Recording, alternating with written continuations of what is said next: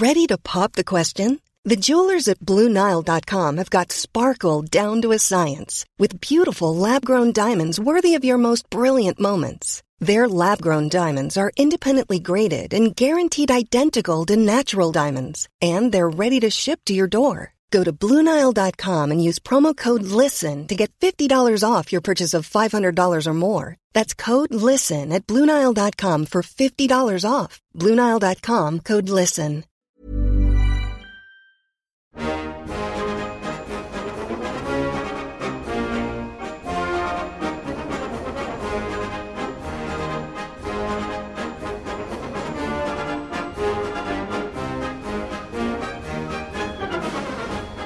Welcome back to the Rugby League Digest. I'm Michael Adams, and I'm here with Patrick Skene, author of The Big O, The Life and Times of Olsen Filipina, Pacific Revolution pioneer. Thanks for joining me, Patrick. Greetings, Michael, and thrilled to be on here. I'm a big fan of the podcast. Oh, good. Congratulations on the book. It's such a remarkable, important story to tell. We're going to delve into it at length, but just to set it up, I want to get a bit of your history in terms of rugby league. What is your rugby league story? My rugby league story as a fan is I grew up around the Balmain Tigers. My grandmother lived in Lilyfield, so I was down at Leichhardt Oval for the great miracle that is the hill down there. That was a big part of my upbringing. It's where I first heard racism, so for me it was the introduction to a lot of things, including the tribal nature of rugby league. And then I became a Canterbury Bankstown fan. I met Steve Mortimer in a pub in Wagga, and he spent half an hour talking to me, and that for me is one of the great miracles of rugby league, is how close the players are to the fans. That's what I really love about it. They used to work with us as well, which was a real amazing time in the 70s and 80s. And I must admit, I've been harbouring some feelings for the Auckland Warriors, or the New Zealand Warriors now, with just...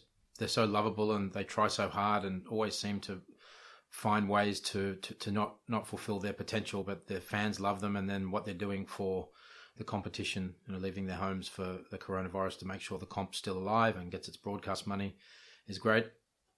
I started writing about rugby league in 2013 for the Footy Almanac. In my work, I have a multicultural marketing agency, and we do a lot of sport work. So we connect a lot of the sports with multicultural communities. And I really then realised how much rugby league means to the Papua New Guinea and increasingly the Pacific communities, not just as a game to show your skills, but as an engine of economic empowerment. There's whole villages being rebuilt in the islands through the remittances off the back of rugby league contracts in the NRL. And I started to see this new revolution happening, the Pacific Revolution, and anyone that played at grassroots knows about it, with the over-representation in representative sides of Pacific and Māori players. And I was engaged by The Guardian to write stories on what I call the invisible Australians, migrants, Aboriginal, LGBTI, some remote and regional heroes that haven't had the same access and limelight that some of the mainstream stories have had. So I wrote a lot of stories. I wrote a story on Ian Roberts that went really well, but the story that went more than any other story was the Olsen Filipina story. It was one of the most clicked on stories of the year for Guardian Australia. And interestingly, it was routinely popping back into the top 10 stories of the Guardian when someone in New Zealand would share it of some sort of influence, and it would blast back into the top 10 articles of the Guardian. And I thought, this is interesting. So I was introduced to UQP, University of Queensland Press, who decided they wanted to publish the book. And when I got a first draft to them, they said, and by the way, I'm 50-50 partners with Olsen in the book financially, because I don't think it's right that the storyteller gets 100%. And I don't think it's right that the subject gets 100% if someone gives 1.5 or 2 years of their life to building the story. So I thought a 50-50 split was fair, and it's an honor to work with Olsen on that. Because Olsen is sometimes held up as the poster child of the Pacific player that lost all his money. And as you see in the book, it's not Olsen's fault at all. He was just being a member of a Polynesian household by sending his money back to his parents, who would then redistribute the money amongst the family for the betterment of the extended family. And UQP said, we really love the Pacific Revolution angle, the cultural shift. That's amazing. This tiny group of people who've upended the game culturally. we'd be willing to continue on as long as it's more weighted towards the Pacific Revolution, and Olsen becomes one of 10 pioneers across the whole journey. And I couldn't really go back to Olsen and say, hey, I started with a book about you, and it's now about the Pacific Revolution. I was here to tell Olsen's story, so we cut ties in a very amicable and classy fashion. And we had a few rejections. Rugby league books are very hard to get up now. Even though it has extraordinary support, it doesn't necessarily translate into book buying like the AFL market does or the rugby union market does in New Zealand, where Dan Carter can do 90,000 copies. And there's a huge book reading market there. But we pitched to a group called Upstart Press in New Zealand. And when you're pitching to a company, you're pitching to the people in many ways, the people you'd be working with. And there was a gentleman there by the name of Warren Adler, who's done over 300 sports biographies. And he did the recent Kieran Reid one, and he did Richie McCaw. And he said, I loved Olsen as a kid. There was a time when Olsen played when rugby league crossed over in New Zealand. And it was loved by all. So Upstart Press took it on. So it's gone from being an Australian book with a New Zealand side market to a New Zealand book with an Australian side market. And I think we'll sell out of the Australian copies relatively fast, even though post-COVID, $40 now is a lot more than it was before then. But courtesy of JobKeeper and a few other things, I think for some people it's stabilised and people can look at a story to escape. And it's gotten great press because there was a shortage of rugby league content during coronavirus. So we've had to cancel the launch event in Auckland and Sydney twice. But a lot more people have read it now, and it's been very warmly received. And I think that can only augur well for, hopefully, Father's Day. We'll do some events around Father's Day and have a second bite of the cherry. But that's the story. And I believe in rugby league, you shouldn't really pipe up unless you've got something really to say, like your Super League series. You can now speak with authority on Super League and people will listen because you've done the research. And in rugby league, you've either got to do comedy, you have to be a specialist and know a lot about one thing, or watch every game and be a statistic wizard, or have played the game and that gives you a get out of jail card. You can pretty much say whatever you want because you're an ex-player. So I really didn't want to put my head up in rugby league until I had a story to share and something to teach people, and that comes through 3 years of research and pain and reading everything on the subject matter, and then coming up with, for me, a mystery was Olsen Filipina and him being called an enigma, and I've tried to go out of my way to solve it or at least explain it. Yeah, well, you've touched on a few things there that I wanted to get to. One of the really interesting things from my mind is just the process. Olsen Filipina seems an unlikely source or an unlikely subject of a rugby league biography when you mention how hard it is to get them published, how many great players over the years don't have books written about them. So this Guardian article, was this the starting point of it all, or were you already... That started it all. I whichever article I wrote, about 20 articles for The Guardian on these types of stories, and whichever one was most warmly received, I was going to write a book on. That was so the story found me in that way, but it is very difficult to get books published, but I think you need a mission. And I remember Olsen playing a lot better than the narrative is around him. He's actually, in some cases, marketed as a busted player in the Winfield Cup. But everybody I spoke to, and in particular the players, Wally Lewis, Terry Lamb, Brad Izzard, all said that he was easily in their top 5.58s, and they breathed a sigh of relief when a Sydney coach put Olsen in reserve grade. Because you remember those days, you got the big league, and the players would get the big league magazine. It would have the lineups, and you'd see who you're playing against, and it was part of the psychological warfare, and players were just thrilled when Olsen was down in reserves. And that, to me, is the ultimate metric. Yeah, and is this something you remember from being a kid, going to Balmain games? Do you have strong memories of watching him? I've got very strong memories. He not only stood out as a clearly what we know now as Polynesian player, but we didn't know back then. A lot of people sort of cursed him as an Aboriginal, and he copped some of the same sledges that Larry Korowa copped racist abuse from the crowd. But I remember him just being unbelievable and barging over people, and I just remember the reaction of the people around me. Whenever he got the ball, there was excitement. Is he going to run it hard? Is he going to get his hands clear and set somebody up? He was just an excitement machine. Plus, I remember some big hits, and you could hear the hits back in the day, and the crowd was really appreciative back in the those days, and he's famous for a couple of tackles, particularly one on Mitch Brennan, which people still talk about today. Poor Mitch Brennan got cut in two by Olsen, and it's in some of the footage that's going around at the moment. And I remember, and it just didn't, the reputation he has, when I would say his name to people, they'd say, yeah, great for the Kiwis and a dud for Balmain, and it didn't fit with me. So I thought I'll go through every match report, every big league, every rugby league week, every microfished and digitized a copy of the Herald, and I saw journalists going at him for various things. The light bulb moment for me was when I found out that a lot of the times Olsen was dropped to reserve grade, often for considerable lengths of time, was for disciplinary reasons, not form reasons. He ran into a disciplinarian in Coach Frank Stanton who had his way, and Olsen had his way. And if he was late to training or didn't want to go on a road run because of his knees, or he'd done the garbage run in the morning, he would complain to Frank, and Frank would bench him. That was just the way it was done. So I thought, okay, that's really interesting that you pick up big league and you see Olsen in reserve grade, because we didn't have access to all of the games like we do now. You're just assuming he's out of form. But he often was playing very well the week before, but had to be made an example of, and that was the way it was done. So that was very interesting to me, that it didn't tell the number of games he played, did not tell, and the stats did not tell the full story of his time when he was actually on the field. I spoke to some reserve graders and they said he was terrorising them down there as well, while he's doing his penance for an infraction with Frank Stanton, but the poor reserve graders just copped it.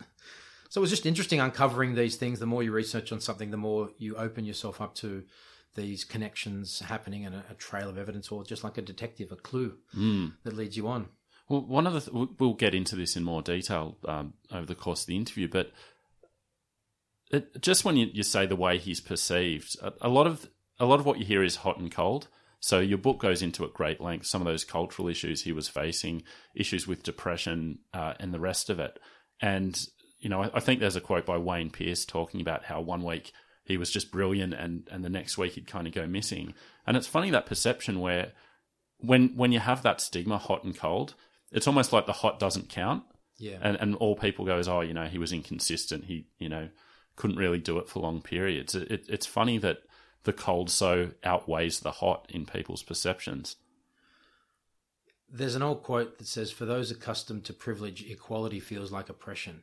Now, when Olsen was just having a normal game, people would say he had a dud game. And I've watched countless games online, and then I read the reviews and I went back and I thought, as a playmaker, he's just expected to shine all the time. And then the media jumps on it. I saw it with Aaron Woods. I've seen it with Mitchell Pearce. When they jump on it and a label gets slung at a player and it sticks, it's kind of lazy journalism, because you don't have to think about that person again. They've got their tag, they've got their label. And Olsen, like Usman Khawaja, had a sort of loping way of doing things. He didn't sprint around. He wasn't a fast twitch guy. He saved all of his energy for playing, and he hated wasting energy at training. So he just had that Khawaja lope about him. A lot of people mistake it for laziness, but some people, when he was switched on, he was on. But once someone gets a lazy or an enigma or carries a few kilos and is having to work them off, the media's all over them. And Brad Izzard, who was an Anglo-Celt player who had the same type of build as Olsen, very bottom heavy, he got called fat a lot as well, even when he was actually fit. And that was the thing. Journalists had never seen this Polynesian body type, this sort of Matt Utai, low to the ground, that you can actually carry a lot of weight and be match fit as well. And Tony Kemp tells a funny story. And Tony Kemp was the next big playmaker to follow Olsen into the Winfield Cup. And he says when he got to Newcastle, they all called him a little fat kid. And then when he beat them in sprints, they just couldn't believe it, that this guy could consistently be so fast and carry that, an extra, what they perceived to be an extra 10 kilos. And that's been one of the great wake-up calls, is the understanding of the Polynesian build being very different to the Anglo build. And even in like non-Polynesian, it persists to this day, the idea that some players play better fat for whatever reason. It's I don't know the science behind it, but there's something to it. Graham Lowe talks about that there were a lot of big men in Auckland who were match fit, and they had a fitness built for rugby league. So in the second half, they'd still be going strong, but they wouldn't be marathon fit. And it's one you really got to struggle with, because you assume that if you can run 20 Ks, but rugby league is a short, sharp game of 10, 20-metre bursts, and some guys can do that, and if they can keep that weight, look at Arthur Beetson. I mean, he really had a great engine and could carry a lot of weight. Glenn Lazarus was amazing.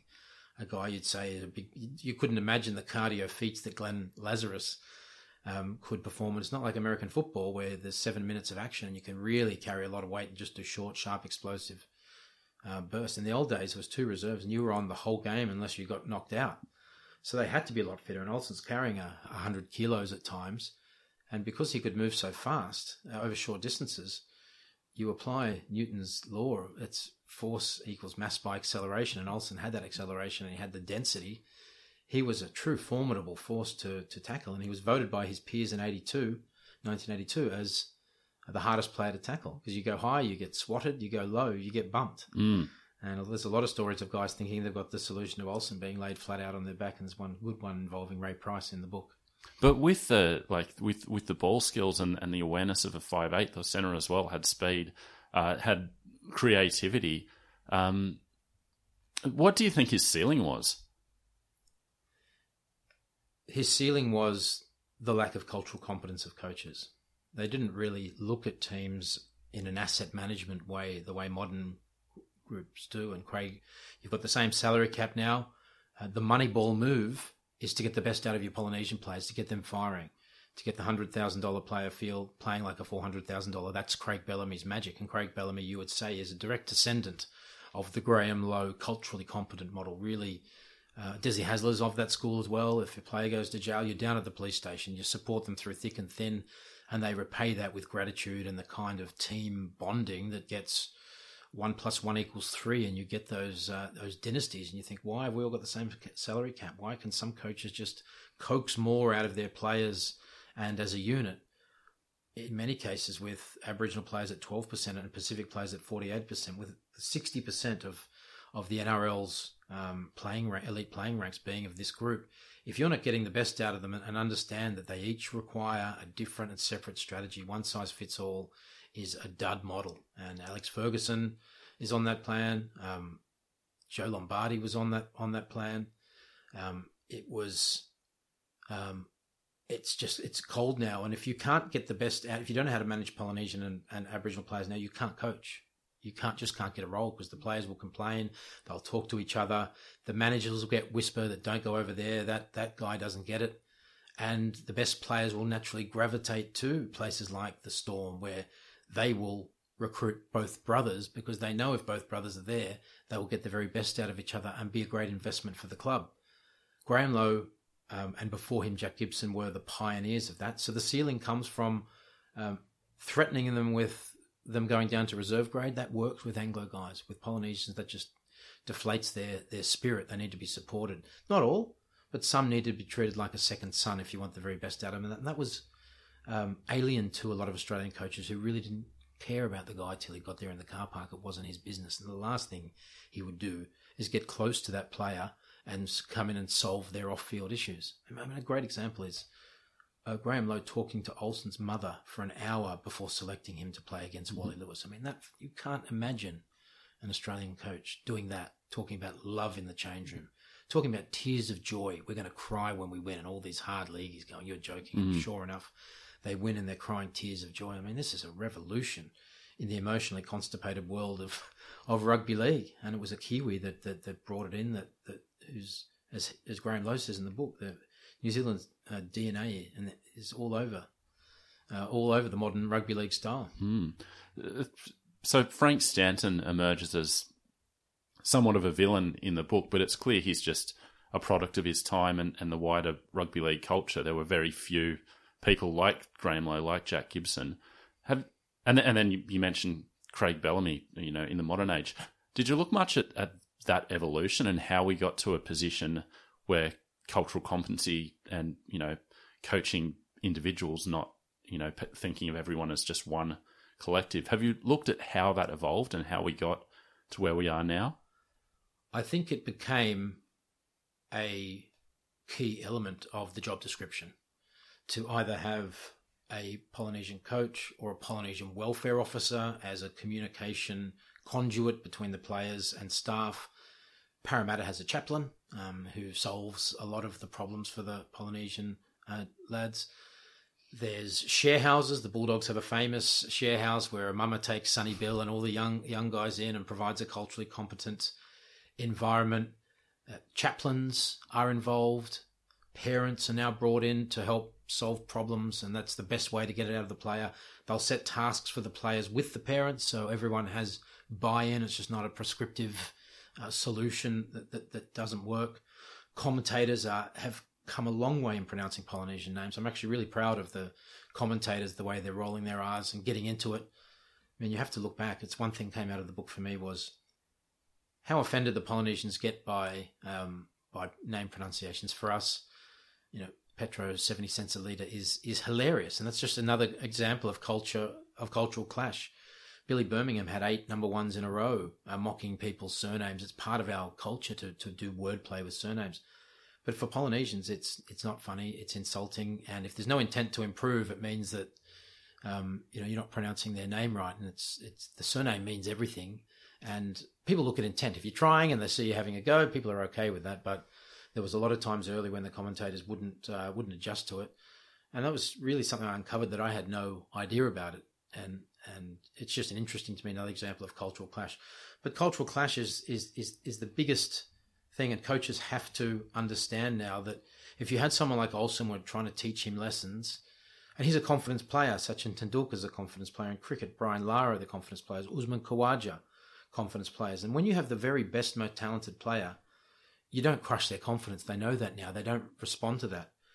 And if you lose a Polynesian, it's very difficult to get them back if they're humiliated in front of their teammates, because in their culture, they never answer their elders back. So it's kind of a one-way fight as such. And in some ways that makes them easier to drop because, they're not going to complain. There's just a respect to elders value that's embedded in the culture, and it's an ancient embedding and it's not changing. So when Nigel Vangana and guys like Frank Pulatura have stood up to coaches, that's going against thousands of years of culture. Mm.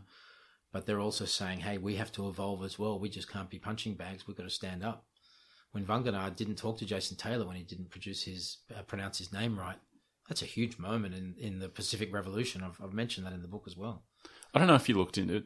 It's fresh in my mind because we just had our episode on the 1995 World Cup, but that New Zealand team, threatening to boycott the semi-final, and as a group, like getting up and, saying to New Zealand management, we're not going to take this, we're not going to play if you don't, if you don't pay us what you said you would. I don't know if you looked into that incident and saw where that came from maybe.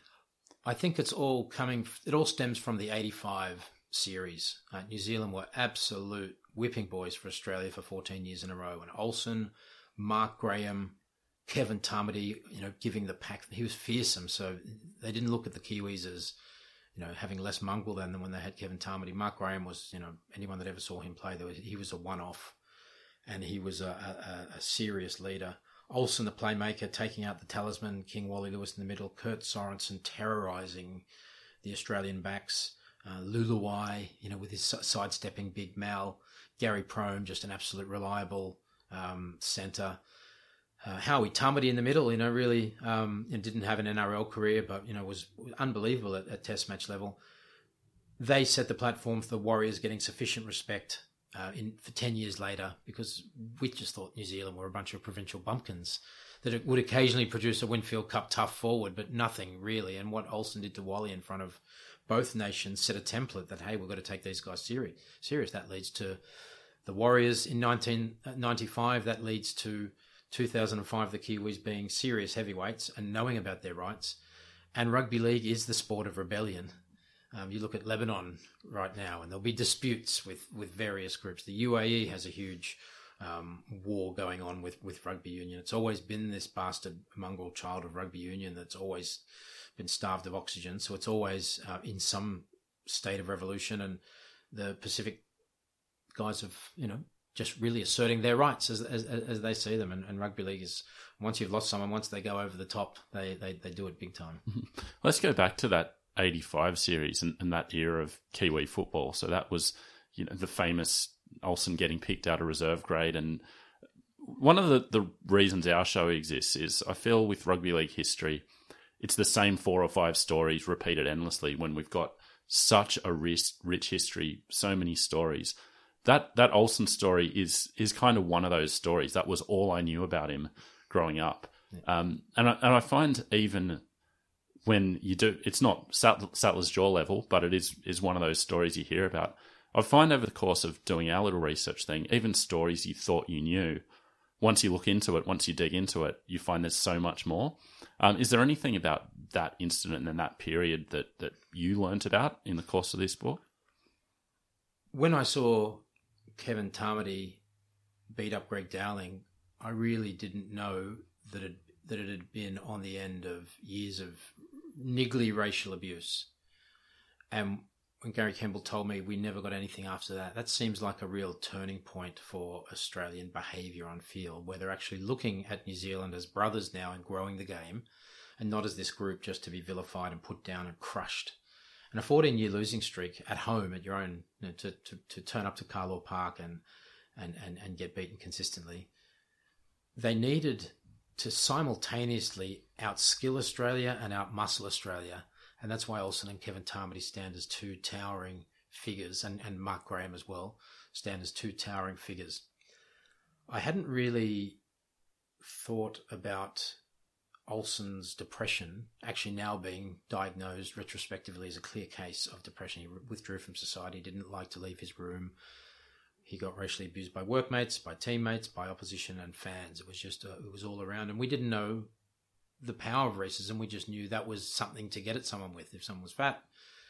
And colour was just one of those variables of trying to get under someone's skin. I don't think, some knew, but I don't think we look back to see the effects of that has on people, that it's just a dehumanisation. And I include one study in the book of African-American parking officers who were researched on all the various abuse they got as parking officers, and that probably draws the number one abuse magnet position. And they said whatever they were called, but when they were racially abused, there was no amount of skits or counselling that could work with them. They were kind of broken by that. So that was I knew about racism, but I really didn't know how deep it was, and that it was something that Kevin Tarmady single-handedly wanted to put to an end in the most brutal fashion. And sometimes bullies only understand force. And that was apparent to me that day. The other thing that came out of it was I really didn't know that New Zealand was so racially fractured under Robert Muldoon, who was the equivalent of John Howard. He really only governed for his image of New Zealand, which is, the dour, conscientious white farmer who plays rugby union.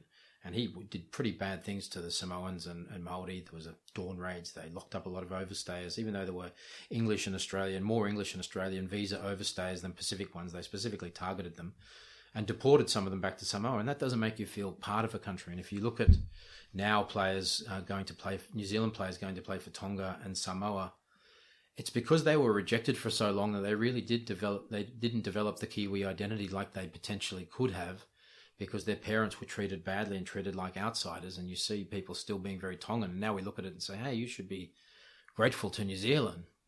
But they were made to feel like the other for a long time. So that 1985 team healed a lot of those wounds. It was the first time New Zealand had seen this new image of itself. David Lange, this new Kevin Rudd-style Prime Minister, came in promising to govern for all of New Zealand and put an end to just focusing on Anglo-Celtic New Zealanders. And it was a new and refreshing time, but they didn't have a face. The All Blacks were still mostly white. All the other sporting teams were mostly Anglo-Celtic. But the 1985 Kiwis were a real reflection of the new New Zealand. They had Anglo-Celtic players led by Mark Graham. They had Olsen at 5'8". They had Māori players, Kevin Tarmady, and they all came together, all hugging each other, all coming together as a unit. And at court rugby union, with their pants down, basically, they were still reeling in the PR war from the 1981 Springbok tour, which tore New Zealand apart. They were rioting and punching the hell out of each other, these two sides.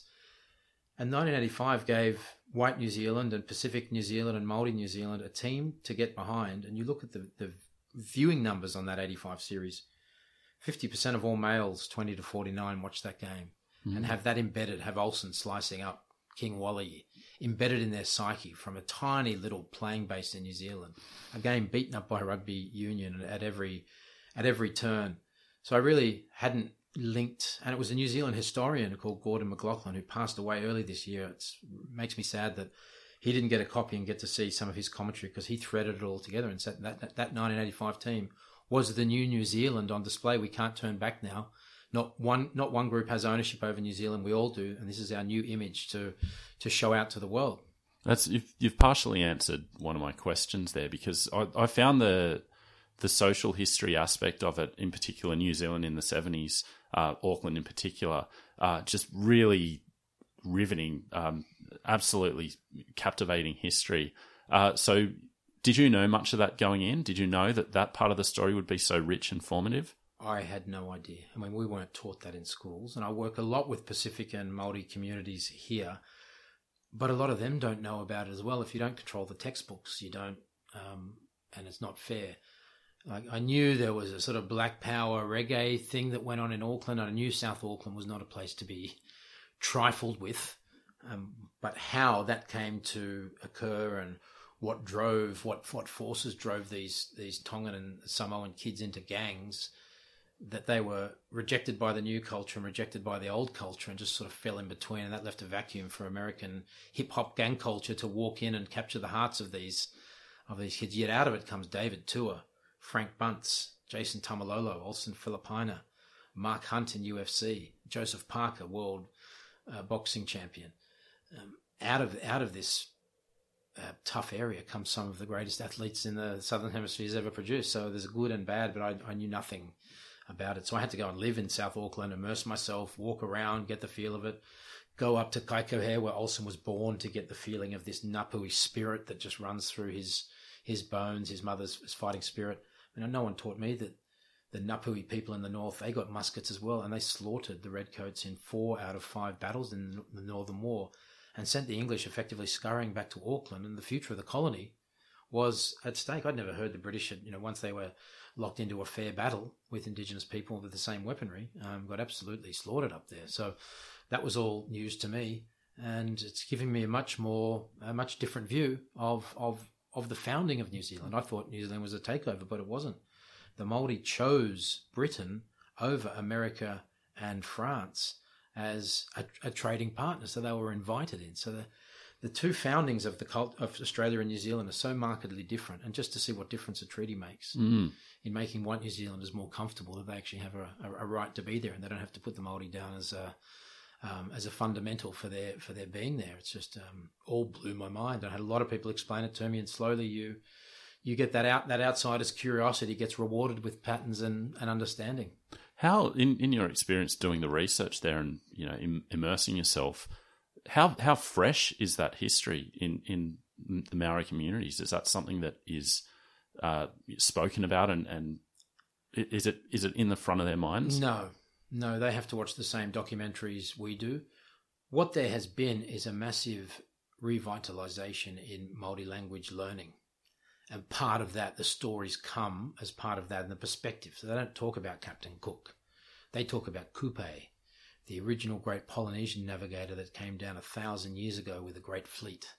4,000 kilometres from Tahiti down to, following the birds and using the currents and the winds and following the stars. Just incredible. They have, now that's not to say Captain Cook, I've done my research, was a great man himself and quite a risk taker, but they couldn't do it without instruments. They couldn't go into the wind. They couldn't do a lot of things. And it was Tupea, who was Captain Cook's navigator, that's responsible for a lot of his. We don't hear about him. We don't hear about the Sherpa along Tenzing, alongside Edmund Hillary, who climbs Mount Everest.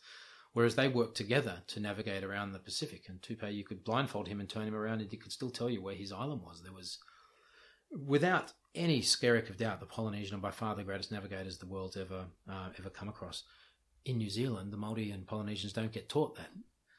It's nothing. It's just a whitewashed version of history, because one version of history, the colonizers' version of history, doesn't really want to acknowledge the greatness of the group of people they've colonized. And it was the introduction of Christianity and that really stopped a lot of movement between the islands, and the Pacific Island went from this great highway to being a scary beast like the rest of us do it. But, it's amazing. Look at Easter Island and Hawaii.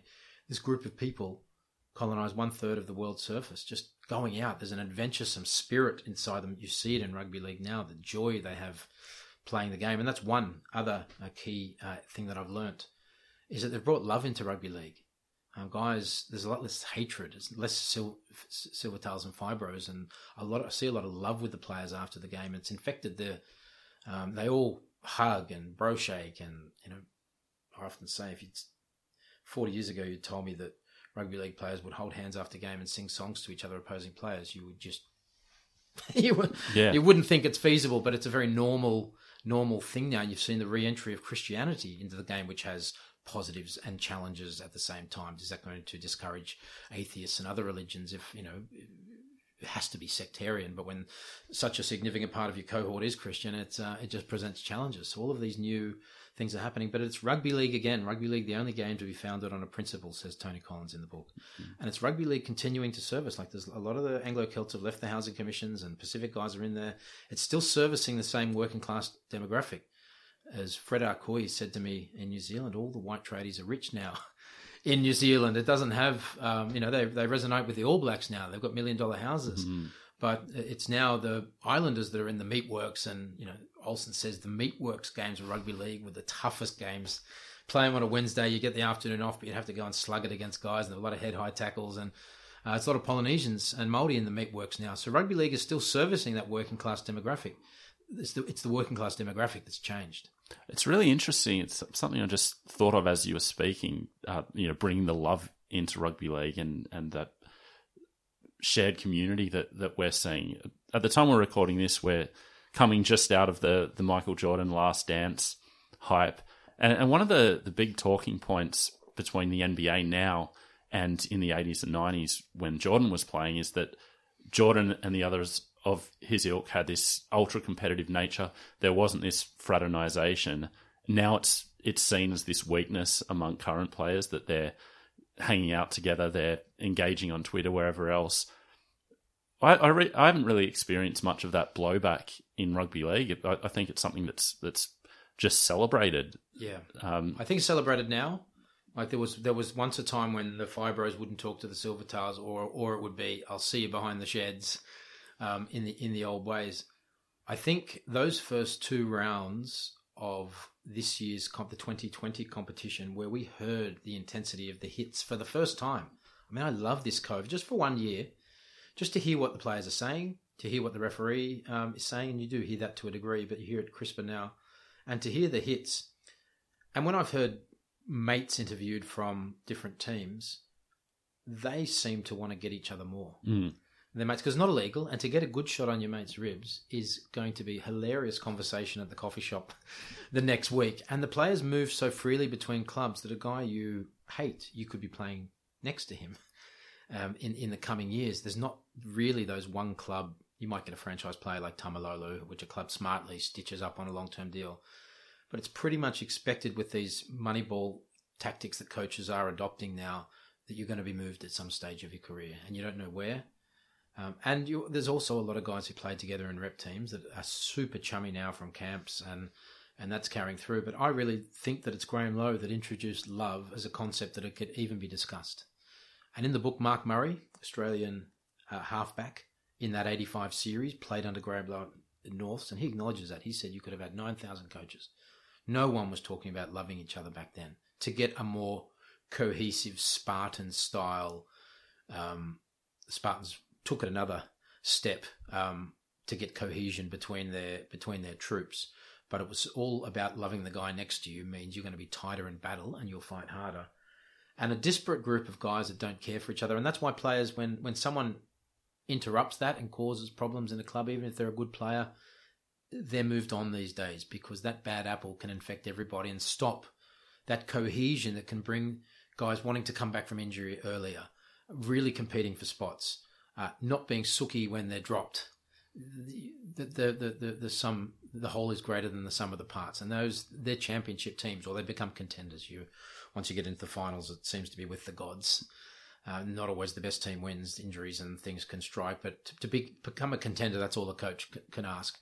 And to do that, love and feeling that the coach loves you, because they've got a huge influence in your life, greater than your father now for that period, and some players really respond to thinking that the coach cares for them, and that makes them do all the things you need to get the best, makes them watch their diet. They might not go with that groupie or have that drink at the wrong time. All of these factor in on how much you love the coach and how much you think the coach loves you, and you don't want to let that grey-haired father figure down. So all of these things factor in to getting the best out of players. And that love, I think, is, I mean, we still are a hard game. We don't like to show pain. We've seen guys commit suicide before wanting to talk about it. There's a lot of problems with it. But this stoic part of rugby league is really, and AFL to a degree, and union, of not showing pain has really stopped the growth of soccer in this country in many ways. Because when you're conditioned by that, to see guys rolling around and milking a penalty and winning a game through acting is kind of against our core principles of contact sports. And it's come down to, it's a book about love. Some people see it as a book about love. Some people see it as a instruction manual to getting the best out of Polynesians. Other people say it's about empathy and vulnerability. You know, Graham Lowe would open players up like an oyster, find out their fears, get them to talk. Now this mutual disclosure thing is fundamental.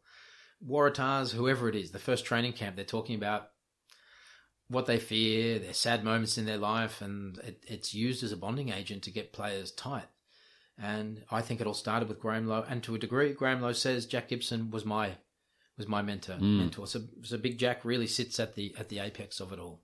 I love that line. It's a book about love, because it's actually a really difficult book to classify, because there's the biographical element, but then it's also a really valuable piece of social history as well. You mentioned the, I guess, tension between you and the University of Queensland Press about what the book should be.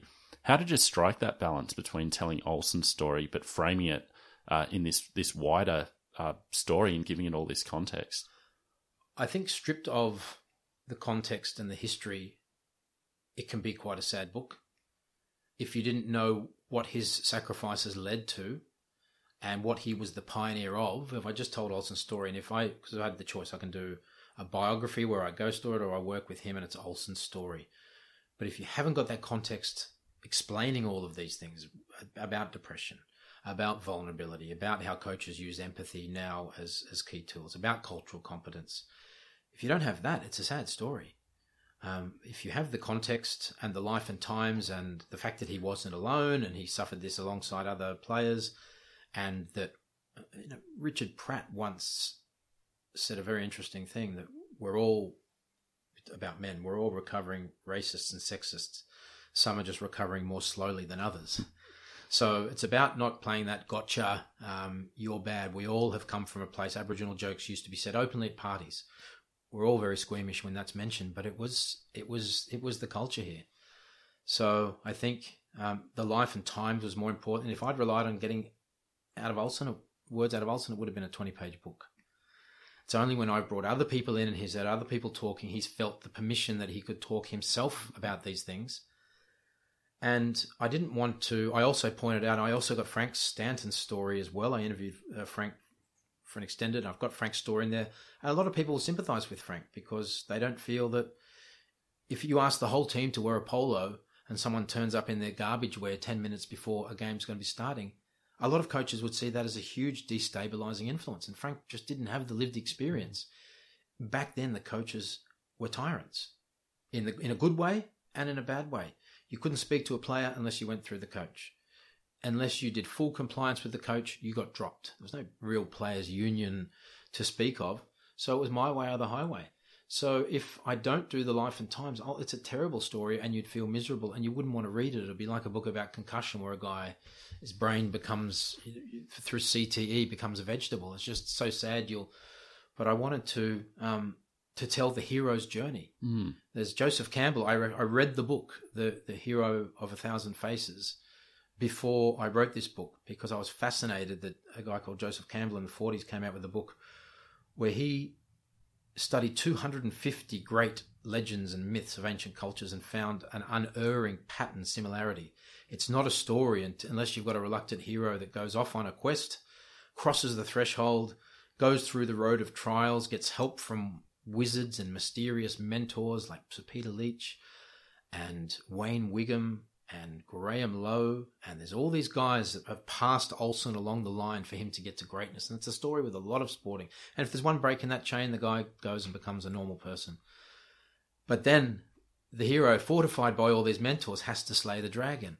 And if he hadn't have faced up Wally Lewis in 1985 and showed us everything he'd learnt that what could be brought out in the right environment of a loving coach and a culturally competent environment and teammates that support him and know who he is and allow for his personality and actually recognise that being quiet is a good thing, not a bad thing, not a weak thing. New Zealanders have a slightly different perspective on that. You look at their cricketers, they like quiet, achieving guys who lead with their deeds and are very humble. It's a bit different here. Here, you've got to make a lot of noise to get the attention, but in some ways it's the reverse in New Zealand. And you put all those factors together, and without that 85 series, we really do have hot and cold, rocks and diamonds is the modern parlance for it. Latrell's copying it. Latrell Mitchell's copying it right now. It's kind of a term for, Latrell's Mitchell's rocks are a lot of people's diamonds. Yeah. And that's what I thought about Olsen, the bad days, because you're just expecting wizardry all the time. He just can't have a good day where he gets average meters. That's considered to be a bad day out. But Graham Lowe just provides what they call in research terms a control group, the placebo on, how do you go with the medicine and how you go without the medicine. And the New South Wales media and Queensland media were onto it because they would call Graham Lowe a conjurer, a magician, an alchemist, a sorcerer, a man that was able to do things with the same base metals that other people weren't able to do. So back then they knew something was going on. They just didn't know what it was. They didn't know that you'd call a Polynesian's mother and talk about a positional change. And then he comes back and says, your mum says, yes, you can beat Wally, and she'll give you a clip over the ear if you don't. I mean, an Australian coach would never do that. So certainly Kiwis have learned a lot from Australians, but I think it's undervalued how much of Australians have learned from Kiwis. In the rugby league band of brothers, we just, as Graham Lowe says in the book, Australia think they invented everything, including the air that goes into the ball. But, our fingerprints are over the game as well. Well, it's along the same lines of Graham Lowe being some kind of wizard. When you talk about Olsen becoming a different player in the Kiwi jersey, he grows an extra leg in that black jersey. It's like there needs to be something mystical to it. There's no examination of, well, he had a supportive coach. He was around sympathetic teammates and a shared culture. There's no real investigation as to the why or the how. It was science, and we didn't really have science. They'd go on study tours. Coaches would go on study tours to study in America, but it wasn't really a focus at the time. We didn't have science applied to sport. It was old school. You did laps. They ran props the same as they ran wingers. So all the props' knees are all popping now. They're all getting surgery because they were running 10 kilometres. Had nothing to do with the way they played their game. The Kiwis, because Graham Lowe is the sum of his environment. So he grew up in Otahu, which was a working class suburb, now all gentrified, but the Otahu Leopards live on in Division 2 of the Fox Memorial Cup in New Zealand. And it was a brewery team. So he grew up amongst the first wave of Polynesians, and he started with 8th grade Otahu in a hard scrabble, just died to the bone rugby league place called Murphy Park. I actually went there to New Zealand just to get the feel of it. It's tough. There's nowhere to hide on Murphy Park. And he came in 8th grade, worked all the way through, was the first guy to introduce 3 trainings a night in New Zealand, even something as simple as that, guys. If we want to win, we've got to train one more night than the rest of them. And then he developed his man management, and he turned Otahu into an unstoppable force, and they beat Olsen. The first time Olsen's team, Mangere East, ever made it to the final of the Fox Memorial Cup, and it was Graham Lowe waiting for him, and he had one strategy: put 4 men on Olsen, and you stop these guys, and they would neutralise Olsen. If your team's good enough, that creates huge opportunities outside because you're attracting all the players, and rugby league is a game of gaps. But Mangere East weren't good enough to overcome the Graham Lowe team, so. He then won at Brisbane North, the greatest upset in Australian rugby league history, turned an absolute team of misfits. And when they heard a Kiwi unknown was coming to Brisbane North, 26 players left the club. So we had to just Stan Napper, Dylan's Napper's dad, a Cook Island Maori, who was same school as Olsen, Otahu College, came in and played unbelievably well in Brisbane North. He played a couple of games for North down in Sydney, but then his knees went. But Dylan Napper's talent comes straight down the line from his father. He brought Mark Graham across before Mark Graham went to North. He led Brisbane North to a title up there in Brisbane. And make no mistake, that BRL competition was as hard as Sydney. And the players would consistent. They were a little bit short on fitness, but on creativity and toughness, it was the equal. It was only because Sydney had the pokies and was able to become the epicenter of rugby league. New Zealand didn't have pokies and Queensland didn't have pokies, and a little anomaly like that can really establish that the NRL, when it came down, was all about Sydney clubs. We've gone into that at length in our show, so I won't do it now. This is probably a question I should have asked at the start, but when did Olsen become involved in the process?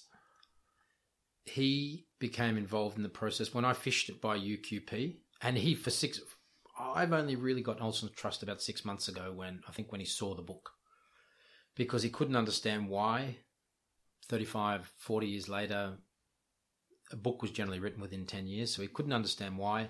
He's incredibly camera shy. He's never gotten over the way the media treated him and labelled him. No matter what he did, he couldn't shake the label, and it impacted all sorts of things that coaches would use. Look what the media have said about you. He was just very, very, very untrustworthy, lacking trust in the media. But probably 2018, he came on board. This is happening. He read a first draft. He sheepishly admitted to me he'd finally read the whole Guardian article. And he's read the whole book this time, and it's so beautiful to hear his interviews now. He was interviewed by Andrew Moore on ABC Grandstand, and he's comfortable and happy with his story being told. There are different views of history always, and he's happy that his version is out there now. My version's out there now to shoot down some of the narratives. Some people will still think they saw what they saw with their own eyes, and that's great. But there are a lot of people who are enjoying this because it marries up with what they saw of Olsen. And if they were always confused on why the guy was in reserve grade, and I've provided some evidence base for that. And I don't want Frank Stanton to be vilified. He was a man of his times. He was perhaps the most extreme example of that egalitarian one-size-fits-all coach. And that's simply the way things were done back then. You could insert any coach in there. But this is Olsen's side of the story, and he wasn't treated well by Frank. And there's no way Frank could have known how to handle Aboriginals, or just coaching Larry Colroy on the 1982 Kangaroos tour doesn't give you that week in, week out over the years expertise that you get. In Olsen's first year, he was coached by Dennis Tuddy.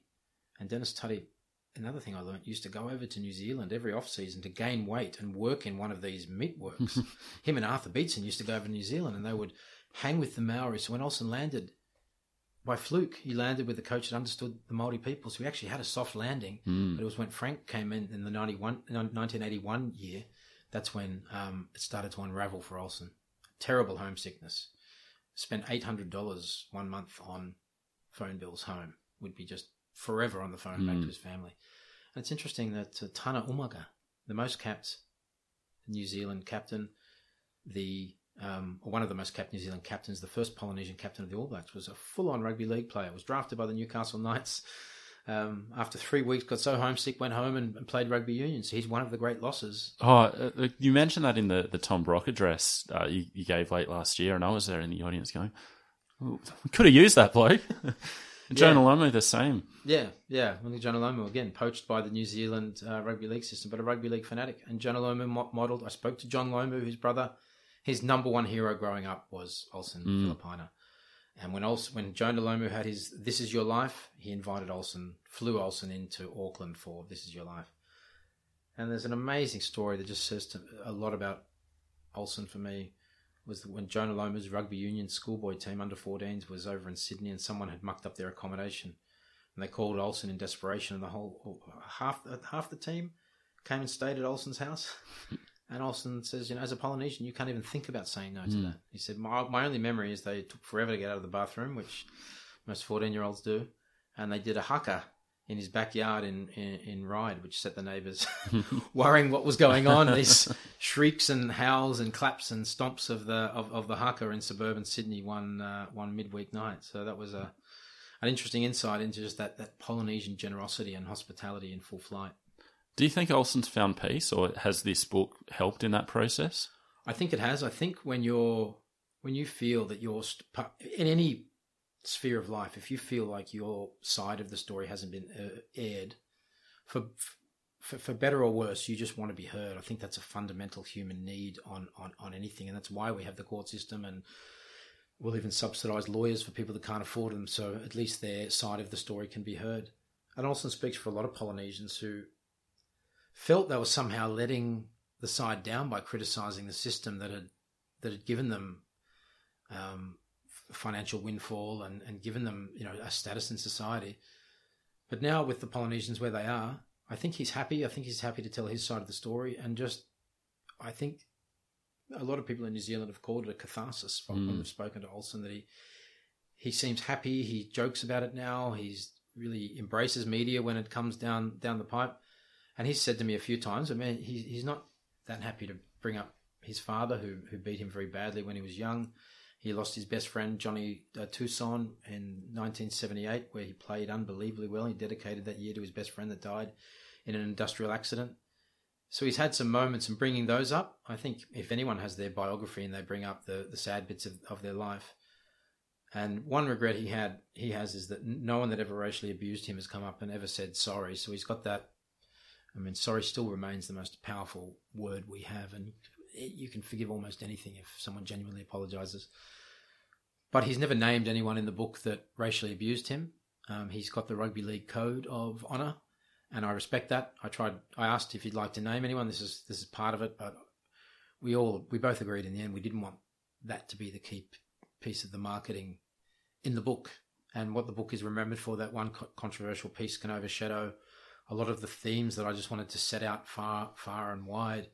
You know, the depression side of society, you know, has a new hero in their group. He's never really come out or been associated with depression, but he's happy to talk about it then. But back then there was a stigma, as he says in there. You know, if you were branded a loony back in the day, people didn't want to talk to you. Now people at all levels. Look, Ben Eichen just copped it because he made some old-fashioned comments about mental health, where a lot of people treat mental health like any disease. If you had kidney stones or diabetes, people wouldn't say don't play rugby league if you could, and people now say that with mental health. It's just it's another disease, but it had a huge stigma, and one flew over the cuckoo's nest, and things we were fed that was like, you've left society.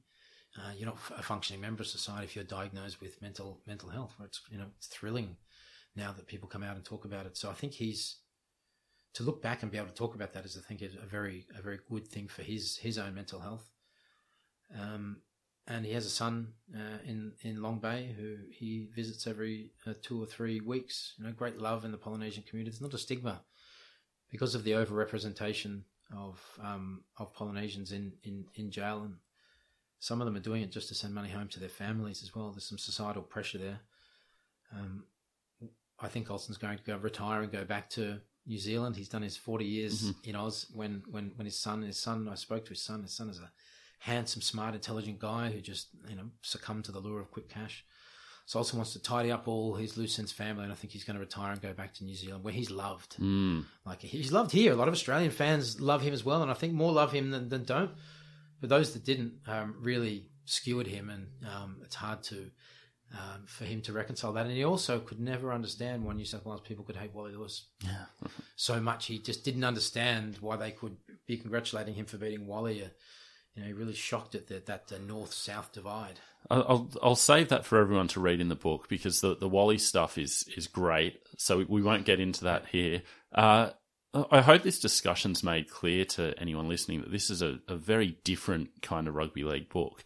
And so just to finish up, I wanted to touch on, I noticed in your acknowledgements, you mentioned Joe Gorman as being somewhat of a mentor and his writing being an influence. His great book, Heartland, is the same thing. It's a very different way of telling rugby league stories. I'd put Steve Mascord's recent memoir in the same category. What's the climate now, based on your experience? I know you mentioned troubles getting the book going, but based on the reaction to the book and all that, what do you think about the future of telling these types of stories? I think there is a new breed of writer out there, and I'd look at the podcasters now, aren't far from books with the appropriate stimulus and environment. Rugby league is perhaps the luckiest sport in Australia for the amount of literature, and that says to me that the game has more meaning. And I argued this recently, and it offends people, but I think AFL and rugby league sit differently to the other sports, and I make the case that it is an essential service. It's earned the right to be on Maslow's lowest rung. It means so much to people's mental health. Some people will pay for their memberships before they pay their rent. These are rusted on, and people's moods are buoyed from being part of the tribe. Win or loss, it doesn't matter. You're part of something. And rugby league is Sydney's story, and it's Brisbane's story. No matter what any other sports do, rugby league's the only one that claimed you at a local area level. that Tom Brock rugby league conference we went to, I don't think other sports exist at that level, where because of its authenticity and because it's so working class, and I repeat that Tony Collins quote, the only sport founded on a principle, it has so much meaning for the people around it that some people cross the line and write a book. You don't write a book now to make money. That's the new paradigm. You do it to be a storyteller. And that's why I think the podcast people are effectively verbal books. If you put together your 16 episodes of Super League. We're up to 23 chapters now. 23 chapters. That is an audible book, effectively, edited. So, and people are struggling with the concept of a book. I have had to retrain myself to read books. I read a book a week now and force myself into it. And I do 100 pages a session so I don't wander, and I switch everything off. And I've had to retrain my brain away from Rogan podcasts, so many things going on. And I find my retention increases through books. I think the big gap in the market is the NRL and rugby league not realizing how important this culture is, that where young kids are going to read about Olsen for the first time and feel part of this larger intergenerational thing. The A-League would kill. The A-League hasn't connected back with their multicultural roots. They've football back then had the same meaning, I think, that rugby league has now, back in the NSL days. I think the A-League has a long way to go. It's done all of its, tough love and de-ethnicized the sport. But that came at a cost which they're paying now. I don't hear anyone clamouring for the A-League. I don't hear anyone really clamouring for Super Rugby. I hear Shoot Shield in rugby union. People, that's where approximately the passion levels approximate rugby league. But I've said it in a few interviews, I think rugby league, you get the high levels of passion and everything because their players burn the boats. They don't have a plan B. They want to be a rugby league player at all costs, and it just gets these. And they most 99% appreciate being there and love being there, and it's everything they wanted. They never wanted to be a stockbroker. They never wanted, like when David Pocock took a year off to work with endangered rhinos. That wouldn't happen in rugby league because some guy will take your spot and you'll never get back in. And you can't imagine doing anything else in the world. If you're fit enough to play rugby league, you can never imagine doing anything else in the world. And pretty much all of us that grew up in New South Wales were rugby league players until someone told us we weren't. We all wanted to gravitate and play for Wests or Canterbury or whatever. It was just the thing that grabbed our hearts. And there's just an honesty about it that makes it almost impermeable to any scandal. We all, and the one thing I mentioned is, rugby league players get called, or fans get called mungos and primitive, but it has more culture than the other sports, sporting culture. In England, This Sporting Life, the book, I can't write the book I wrote about rugby league about some other sport because it doesn't have that level of authenticity and meaning. So quite ironically, the group they say has no culture has historian societies poring over archives and writing books. So I think it's rugby league's advantage that we have these books. I think the NRL should have a cultural fund that seeds any author $10,000 to commit to a topic that they want to explore, because you're not going to get your money back from your advance from a publisher, which might only be 3 or 4 or 5 or 6K. It takes about 20 or 30,000 to write a book. You'll put in 10 of your own because you might get that back. But to wear all that yourself is highly discouraging. And then we all have to rebuild that community where everyone buys each other's books and creates a market that makes it viable. But I think it's the NRL, because why not ram that home? Like their history department's, locked up now. I don't know if you've been up there, but it is magnificent. Oh, yeah. Out the back there, and you can go through all they've got everything to support. They've got volunteers who go out the back, and so we've got all this infrastructure to highlight culture. And it goes back to one of your original points. There's no need for fiction in rugby league when the non-fiction stories are just so wild, and all we need to do is tell them and wrap them in context, and we have a market that loves it. And that's where Joe pitched his book, which I still think has a long way to go. And I hope that resurfaces big time during the 40th Origin, the 40th Origin celebrations. And, I'd like Joe to go on a book tour through Queensland, because there is a huge, intelligent, middle-class rump in rugby league that buys books, that is accountants, partly due to the Catholic school system and partly due to the fact that league was able to crush union in Australia. And the middle class in New Zealand a lot of them are sneaky Warriors fans. They don't like to admit it, but mostly the middle class are with rugby union, and it's really drawn on class lines here. But you wouldn't get the broadcast audience and the dollars if it was just a working class game in Australia. It's definitely a lot of CEOs like rugby league and view it as authentic and a true man's game. Not to put that in a bad light, in a good light. It brings out a lot of the best things about men, backing up each other and training hard and being the best you can be and supporting the weak, and so many good things come out of rugby league. Yeah, there's negative things, but I don't want to live in a world without rugby league and boxing scooping up these alpha males and instructing them, because in the old days they went off to war, as Sam Burgess and guys like that often say. And I like the fact that they have a place where they can channel their energy and learn about bullying, and hey, you're not the biggest guy, and now you get a bit of empathy and shake hands afterward, and in some cases be mates for life. It's at its best, it's a beautiful thing. At its worst, it's not a good thing as well, but I think the positives far outweigh the negatives. Oh, stirring words, mate. Had chills with that. So what a great place to finish. Congratulations. This is a wonderful achievement. You've done such a great job. Encourage all Rugby League Digest listeners to go out and buy a copy. On the day that this interview was released will actually be the release date for the book in Australia. You can also buy it at thebigo.kiwi. Is that the correct URL? www.thebigo.kiwi. Yeah. Anything else to say about the book? Or I think anyone who wants to find out about this revolution of rugby league, the Pacific Revolution, I always think storytellers stand the best chance of educating people. It's here to stay, and I think it's something that should be celebrated, and we should all learn about it. It's meant that international rugby league is now a force. We could have 6 teams in 10 years that are all a chance of winning the World Cup, which is fantastic. That's a huge, huge plus for the game. That's the same as rugby union. They've only got 6 countries that are real contenders as well. So there's a lot of good that's come out of it.